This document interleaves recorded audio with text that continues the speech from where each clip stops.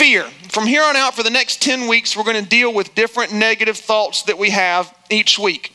If there's any negative thought that prevents us from stepping out in faith and fulfilling our destiny, it is thoughts of fear. Fearful thoughts keep you right where you're at.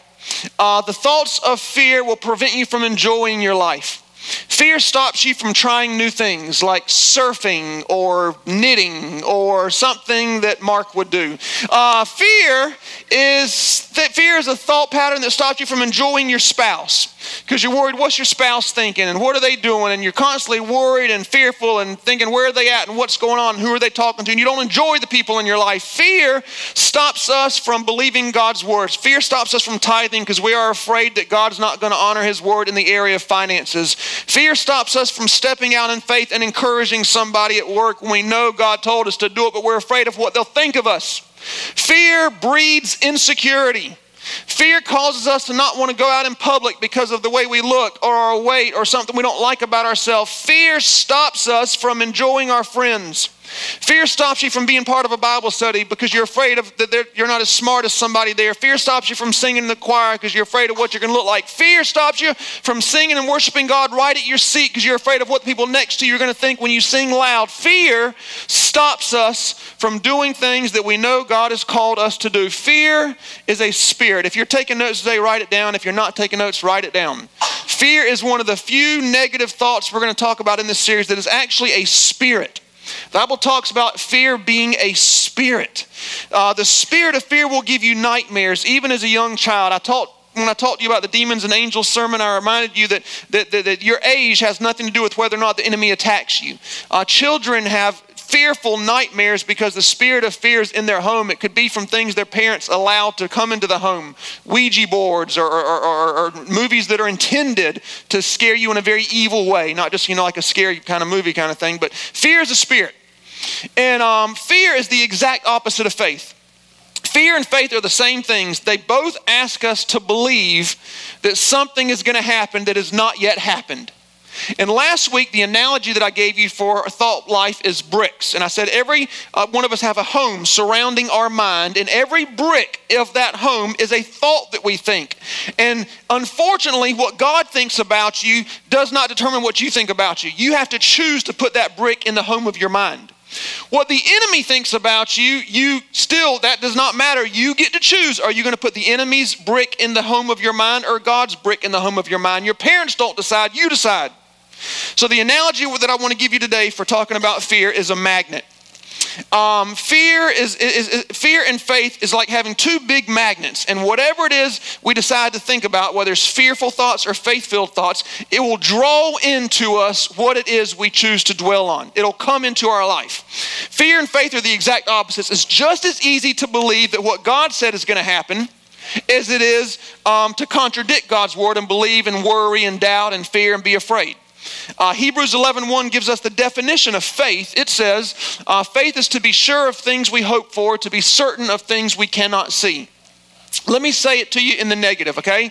Fear is to be sure of things we worry about and to be certain of things we cannot see. Worry is the fear's devil, and hope is the faith's angel, you might say.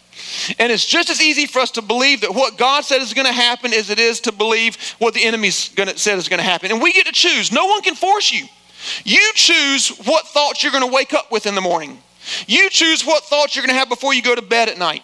What you expect is going to take place in your life. There's a story about this lady. For 30 years of her marriage, she lived in constant fear.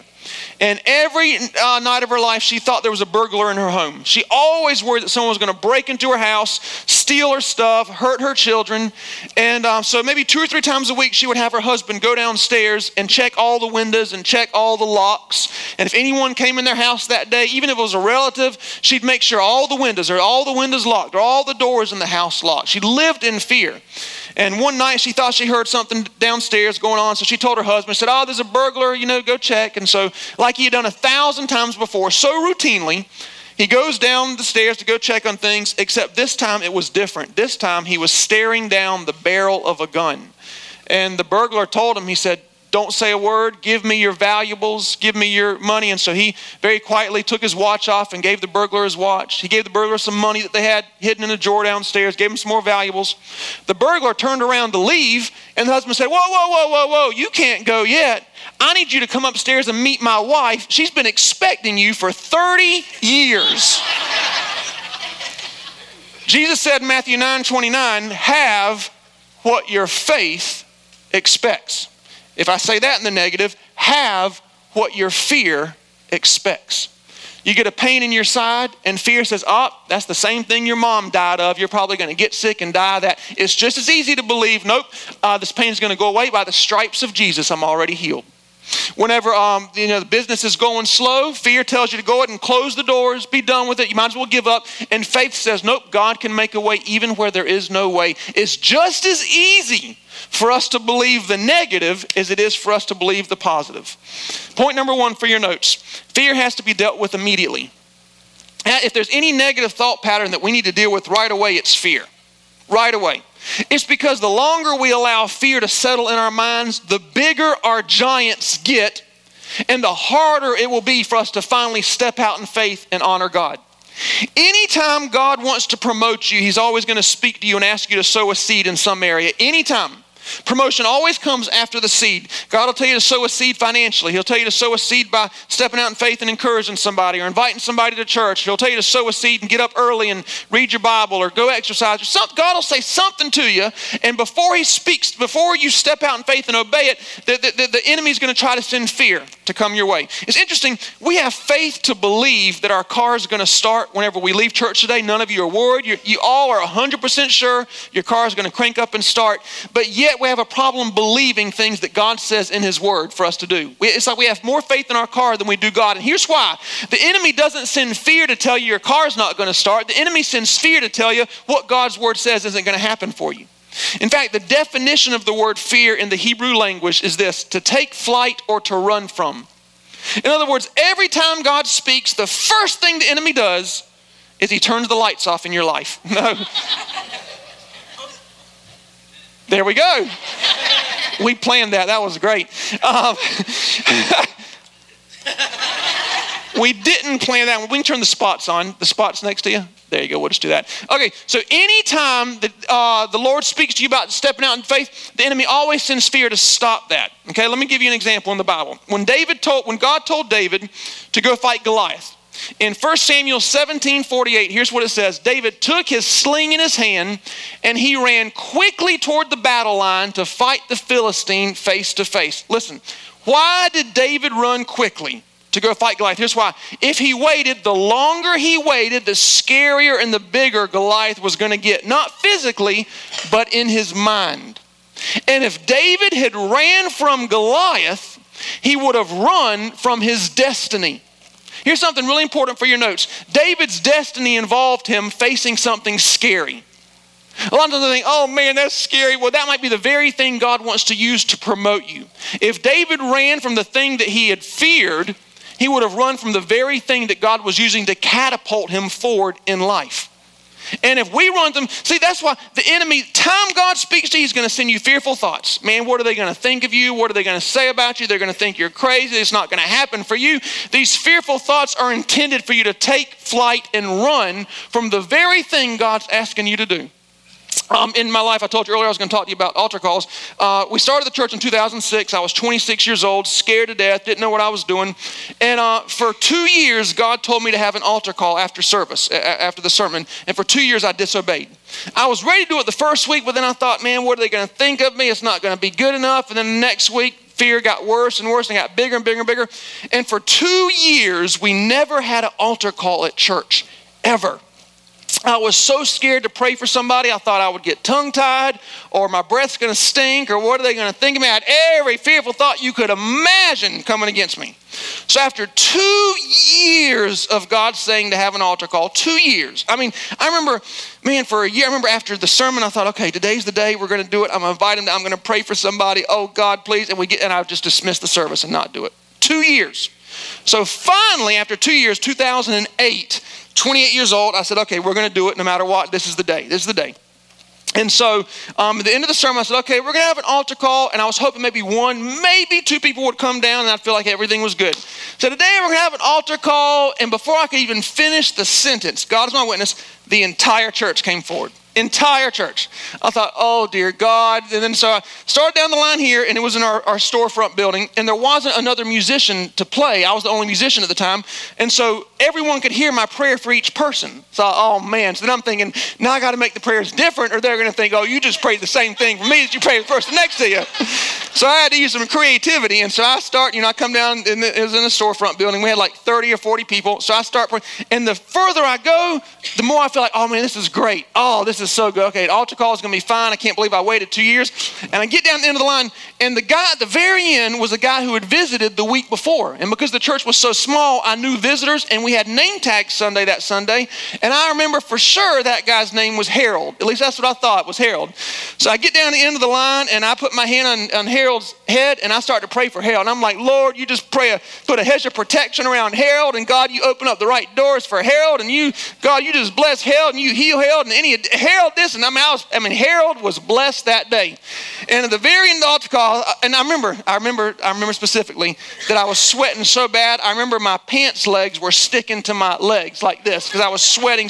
You could see the sweat through my suit that day. It was so bad. But anyway, so I'm feeling good. I thought, why did I wait? Everything's great. And I'm praying for Harold. And at the very end of my prayer, when I think, okay, it's all done, we're going to go home, it's going to be a great Sunday, Harold grabs my hand and he pulls it off of his head, and with the sternest, most deepest, loud voice, he looks at me and says, my name isn't Harold, it's Robert. To which I said, Lord, everything that we gave Harold, you give Robert the same things too, God. I wanted to look at him and say, God says you have a new name, son. Your new name is Harold. That old name has passed away. Behold. Listen, and to this day, Harold or Robert, Robert. He was actually that when he came to church, he was a drunkard. Every day of his life just totally drunkard. Now he's a administrator of one of the biggest churches in our area. But anyway, and it's not because of my prayer for Harold either. By the way, I'm not saying that. I'm just saying. Here's what I remember leaving thinking. For 2 years, people could have been blessed. For 2 years, there could have been deliverance. For 2 years, there could have been miracles. For 2 years, and I allowed that seed of fear to get bigger and bigger and bigger till I thought, I can't pray for anybody. What are they going to think of me? And I'm the pastor. Here's an analogy I want to give you for fear. Fear is like a fog. It's like a fog. It makes things look bigger and scarier than they really are. I read where a fog that is 7 city blocks long and 100 feet thick is equivalent to vapors that fill up 1 glass of water.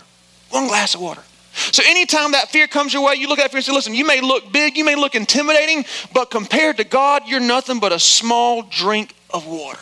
That's all it is. It looks way bigger than it really is. 2 Timothy 1:7 is a scripture that means a lot to me because when I was a kid, I had incredible nightmares, very, very evil nightmares. And my mom she'd play praise and worship tapes in my room when I was growing up, and she would give me this scripture to quote. I remember quoting the scripture thousands of times as a child.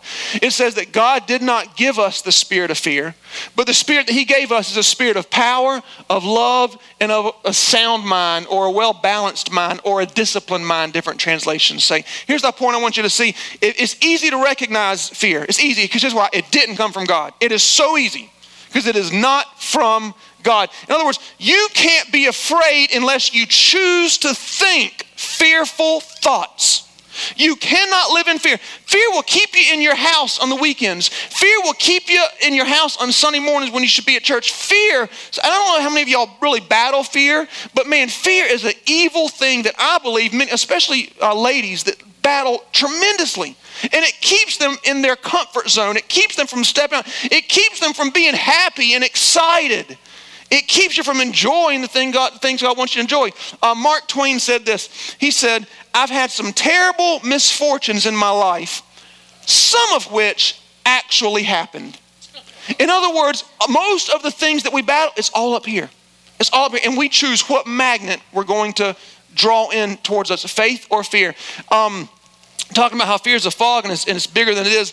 One of my sons, and I won't tell you his name, I have 4 sons, but I don't want to embarrass him, but one of my sons several years ago, it was my turn to take the kids to get their flu shots. And we'd done all the kids except for this particular son of mine. And so I was taking him, but you never tell your kids we're going for the flu shot. You tell them we're going for a checkup, because if you tell them the flu shot, by the time we get there, the needle's like this big and they're going to die of it, you know. Maybe that's just how I feel. But anyway, and so I brought my son and then the nurse. And, you know, if those of you that are parents and you take your kids to the, I was about to say vet, you take your kids to the pediatrician.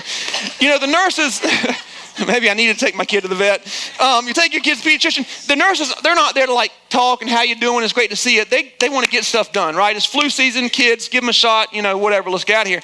And so it's time for the nurse to come in, and she brings the needle in, and my son looks at me like, whoa, what did you tell me? No, what are we doing? I said, it's okay. It's going to be okay. Just giving you a little shot. It's just a flu shot. It's going to be fine. Well, my son jumps up on the table. He acts crazy. I'm not getting a shot. You can't do this to me, and da-da-da. And the nurse says, we have this thing called the flu mist, where you just put it in your nostril, one snort, and you're done. It's no big deal. He said, yeah, I want the flu mist. So whenever a nurse leaves your room in the pediatrician, we don't know if she's going to be gone for 2 seconds or 20 minutes. For those of you who have kids, you know how that is. I mean, so she was gone for 20 minutes. And so by the time she gets back, this little snort of a flu mist gets in my son's head so big, he thinks he's going to die of this thing and how bad it is. So he jumps back on the table. I don't want the flu mist. Give me the shot. And I look at the nurse like, oh my God, what are we going to do? So she goes out, comes back 20 minutes later with the needle. When she gets back then, now the needle's like this big in his mind. So now he's really flipping out and he's going crazy. And I'm like, Zach, you got, oh man, I said his name. Shh.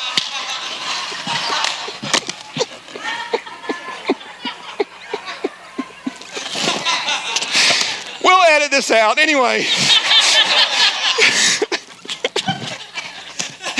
Anyway, so I said, listen here. I said, listen, you're going to get the shot whether you like it or not. Well, then the nurse started being mean to him and saying, listen, you little, she called him, you know, little punk, or called him a name. Now, I can be mean to my kid, but if somebody else is mean to my kid, then I'm So then I looked at her, I said, he changed his mind again. He doesn't want the shot. He wants the mist. So we fight. So she comes out and she comes back with 2 of the pediatricians. And we have to hold my son down on the table, and she's trying to, and he's crying and screaming and kicking, and we got 3 guys holding him down because he's a strong little sucker.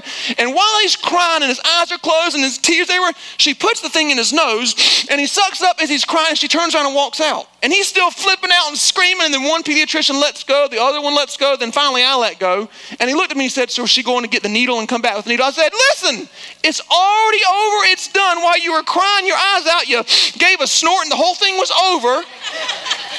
And he made this little thing that was this big, this huge in his mind, and adults do that in every area of our life when we battle the spirit of fear. It's nothing but a little snort. It reminds me of that scripture in Job 3:25.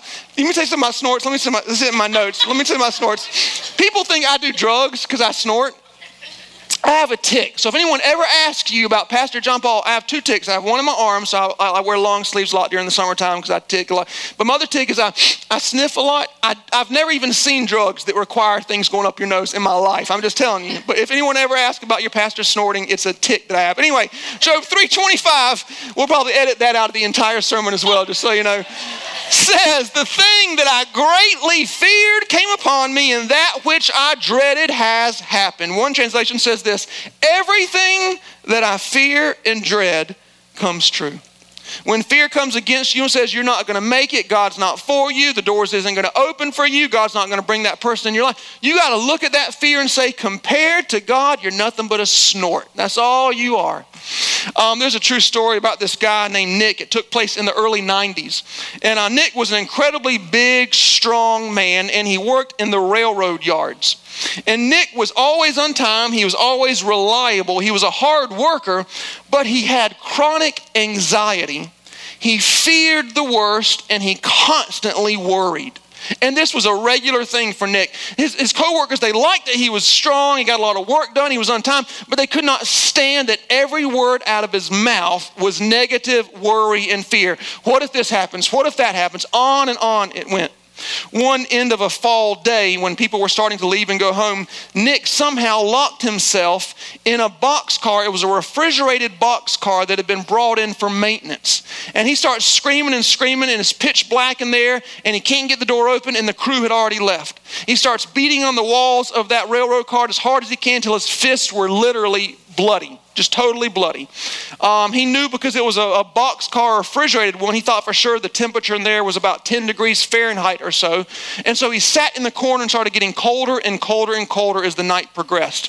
He found a pen in his pocket, and he reached over, and there was some pieces of cardboard laying in the corner of the railroad cart. And he wrote his very last words, which were this: "Getting so cold, body numb." He had convinced himself that he was going to freeze to death in that boxcar, and sure enough, the next morning the crew got there. They opened up the door to the boxcar, and he had indeed, the autopsy revealed, that he froze to death. The fascinating enigma about this story is that boxcar was there for maintenance and never turned on or plugged in. And Nick froze to death in 61 degrees Fahrenheit. Now here's what I want to show you. This is very important. Nick's faith worked great. His faith was amazing. He believed it was going to happen. He talked like it was going to happen. He thought like it was going to happen. He had worried like it was going to happen. And sure enough, what he feared the most came upon him.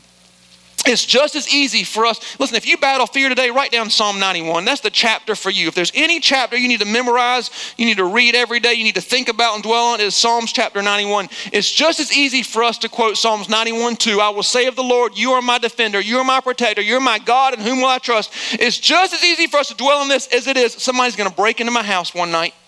So just as easy. It's just as easy for us to dwell in Psalms 91:16. With long life, God will satisfy me, as is to think I'm probably going to die of this disease. I'm probably going to die an early death. Point number 2 for your notes is this: fear is contagious. These last 2 points are very quick, so you'll be out of here before the Baptists get to K&W. Fear is contagious. It is very contagious. We have to be very careful who we allow to speak into our life and what we allow around us. Listen, I'm all for movies. I'm a movie buff. That's the way I enjoy life and get away from everything is movies. Love movies. But if a movie is intended to have evil, scary things, like an evil, scary thing that you know is not from God, the spirit of fear can come through that into your home, even into your children's lives. You say, well, no, I can watch that scary movie and it won't affect me. Okay, the purpose of pornography is to have lustful thoughts. That's the purpose.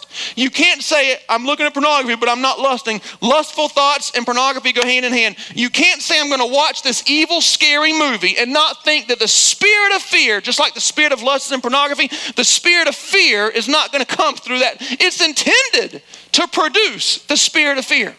And you say, well, that's just going to scare me that night. No, that's not how the spirit of fear works. The spirit of fear spreads itself like a fog, trying to destroy every area of your life. Every area of your life.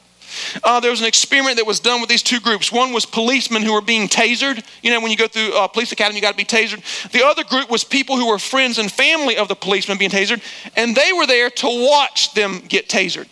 Both groups had their heads hooked up to these things to measure their brain waves and what was going on in their mind at the time. And the experiment that was done to those that were watching and those that were getting it done, their brain waves measured the exact same things. Here's what they concluded to say: just seeing other people's fears are enough to make us afraid. Just seeing other people's fears are enough to make us afraid. When we first started the church, I didn't have any confidence whatsoever, and I could be talked into anything. And there was this one lady, and I'm definitely not going to try to tell you her name, okay? This one lady, she came to church, and for 3 weeks, she tried to convince me that America was about to end in the next few months, and that our church needed to be a safe haven for people in the nation, and we needed to store all the water that we could possibly store at our church. And that I was to announce and preach a sermon and tell the whole body that I loved so much. She said, if you're a good pastor, you'll let them know. Their schools are going to get closed down. Offices are going to be done with. America's over, and in the next few months, there's not going to be any water left in the whole nation, and we got to be a safe place. And I'll tell you, God's my witness, she actually convinced me that I needed to stand up before the church and tell everybody, hey, everything's going to end. All America's done. We got to start bringing in water bottles and save it. I know it sounds funny, but I was scared and I wanted to be a good pastor and I loved the people at church, and what was I going to do? And I even hand wrote the announcement. I had it all prepared in perfect, the verbiage that I wanted to use to try to convince everybody that the world was going to end and we needed to save up stuff. I'll never forget, before that service that I was going to announce it, I remember thinking, this is nothing but fearful thoughts. There's no wisdom behind it. There's no knowledge. There's no maturity there. It's nothing but going to produce fear, and that's it. And I crumpled the thing up, and I remember her coming up to me, you're the worst pastor in the world. This is going to end, and you should be here to help people. I can't wait to see her one day with a bottle of water in my hand. I'm going to jug that thing right in front of her. Anyway, that was mean. I got to edit like half the sermon out today. Romans 10:17 says, faith comes by hearing. Let me say the opposite. Fear comes by hearing things that contradict God's word. Faith comes by hearing God's word. Fear comes by hearing things that contradict it. If there's ever a Sunday that you feel like you need to stay home, or you're discouraged, or you don't feel like getting out of bed, or you got things to do, of all Sundays, those are the ones you need to come to church. Here's why. We're contagious. You cannot come in this building on Sunday morning and leave here fearful, worried, or upset. We fill you up with faith every time you come here. This place, these people in this room are contagious. You can't help but be happy when you're here. You can't help but be filled with faith when you're here. I read where 90% of all chronic patients who visit a physician share one common symptom, and that is fear. Fear of losing a job. Fear of losing a child, fear of being exposed for something they don't want people to find out about, fear of getting old, fear of dying.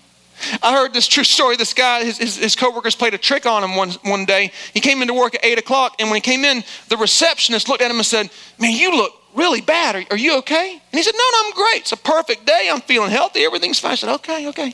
He goes to his office, and then one of his coworkers comes in about 20 minutes later and says, man, you look sick as a dog. Have you been on any kind of medication? You been okay? He said, no, I'm feeling fine. 10 minutes later, another coworker comes in there and says, you look hot. Do you have a fever?